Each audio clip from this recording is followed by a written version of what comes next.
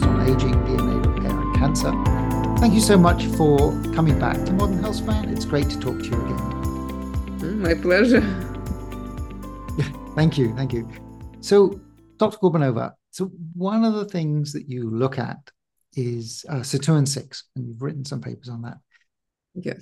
Before we kind of go into detail, could you provide a little background on SIRT6 and how it fits in with the other sirtuins and kind of why it's so important? Yeah, so SIRT6 is one of 7 mammalian sirtuins. They're all homologs of the yeast SIR2 gene, which is important for yeast lifespan and for maintaining DNA silencing of DNA. So because there are some regions in the DNA that have to be silent at certain times for everything to work properly. So the yeast protein SIR2, its job is to regulate DNA, whatever needs to be silent, to keep silent. Now in mammals, this one yeast gene has 7 homologs, and they have very different functions.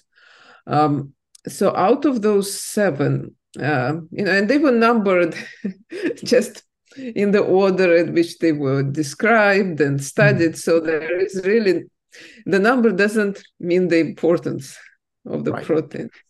So number 6 doesn't mean it's the one of the least important ones. And interestingly, number 6 actually happens to be the one with the function perhaps most aligned to the yeast SIR2 protein that is very involved in lifespan determination in yeast. And out of the 7 mammalian sirtuins, sirtuin 6 is one that is, when you manipulate it, it has the strongest effect on lifespan. And because other sirtuins, they have other important functions, but if you, for example, you mutate this gene or you give extra copy of the gene, there is no major effect on lifespan. But with SIRT6, there is, and this is why, to me, or at least to people interested in longevity, this is the most interesting one. If you mutate sirtuin 6 in the mouse, these mice develop very severe phenotype. It's a very progeroid phenotype. They only live about 30 days, and they develop various abnormalities, and some of them really look like premature aging. They have a lot of genomic instability. Their DNA is a mess. And then they die. They kind of develop a lot of inflammation and various other pathologies, and they die very early. So this is interesting, but that's maybe not the most interesting part. The most interesting part is if you give extra copy of sirtuin 6, mice can live up to 20% longer. And that is really exciting. And we started working on sirtuin 6 more than 10 years ago. And we showed that it is important in various processes that are really central to longevity. It's important for genome stability and repair of DNA breaks. We know that DNA breaks is a very severe lesion, like when there is the strand of DNA, both strands get broken, so that is a problem. You can lose like a whole chunk of chromosome. Sirtuin 6 is very important for repair of these breaks. And we also discovered, and that was coming from my group, we discovered that sirtuin 6 plays a role in silencing, which again, similar to the yeast protein that's important for silencing. So sirtuin 6 is important for silencing of transposable elements. So what are transposable elements? These are just pieces of DNA in our genome, but they are kind of selfish pieces. They don't serve a very clear function. They may be remnants of different viruses that infected our ancestors in the past, and they just took residence in our genome. And we have a lot of these elements. Our genome, maybe almost half of it, is made up of these unwelcome guests. So what our cell wants is to keep them silent. We don't want them to be active, to be making protein. And SIRT6 is really important for them. It makes sure they are condensed into heterochromatin, which means DNA that is not active. And if we remove SIRT6, like in those mice that age prematurely, all of their transposons wake up and they start to be active, and that's what drives inflammation.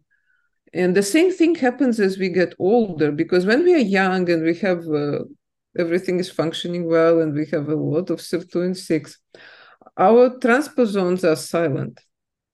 But as we are getting older, all of these systems that are designed to keep transposons, which are kind of a genomic parasite, keeping these parasites quiet, these systems start to fail gradually.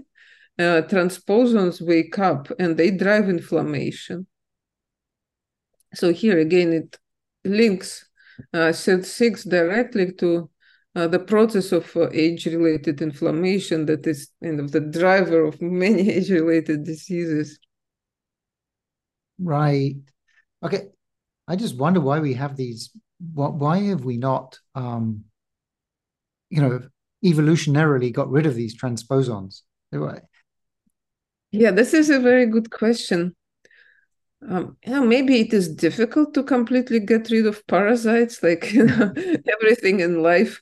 Different life forms are trying to take hold, and even larger parasites still infect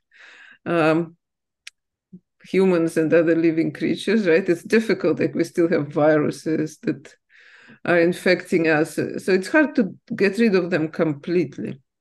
This is one explanation. Another explanation may be that, well, perhaps they are playing some positive roles. And my group has also kind of pioneered these studies.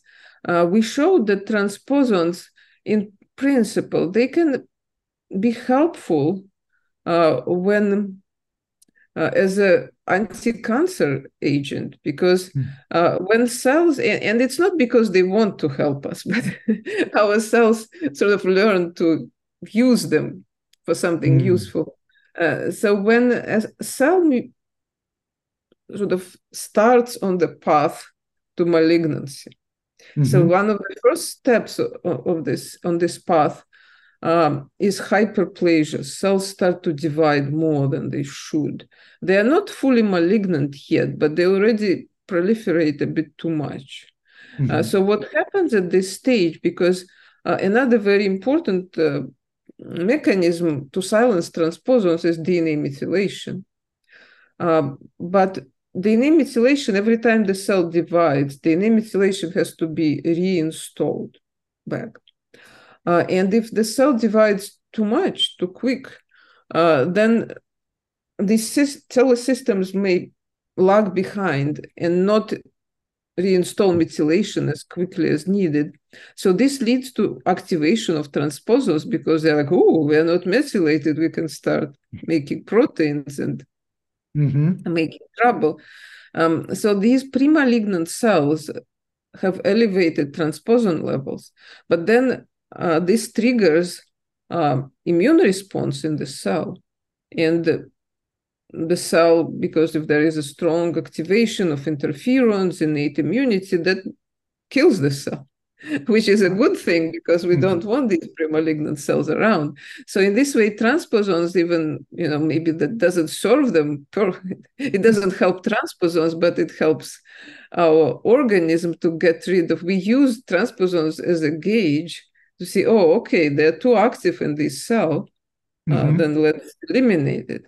So this may be the positive side of how our cells or our organism learn to make some use of transposons, and it works. But as we get older, transposons start to activate indiscriminately.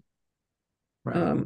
And then it's like the flip coin of the same process, but now if it happens not just in those bad cells, but it just happens everywhere, it leads to functional decline. Yes.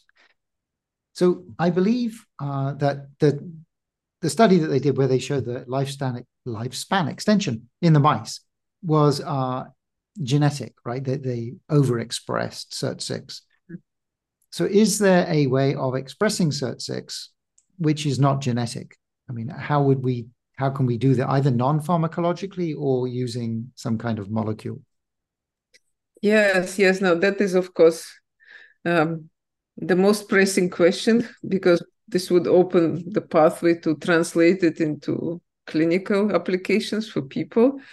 So yes, we could, in principle, deliver it by gene therapy methods, and we are working on these approaches. So the SIRT6 could be delivered using nanoparticle-based methods. It could be delivered using viral vectors like adeno-associated viruses. So it potentially this is very powerful because we can really achieve high level of expression. There are, of course, various technical problems that need to be solved because we don't have a perfect way of delivering it everywhere. So there are always questions of distribution and which tissue will get the most benefit and will get the most of this gene therapy delivered. But potentially, we don't know which tissue is the most limiting for aging. That's another big question. And maybe by targeting either everything a little bit or just a critical tissue that is deemed most important, we can achieve good results with this approach. And I think this is very promising. Is your team working on something like that?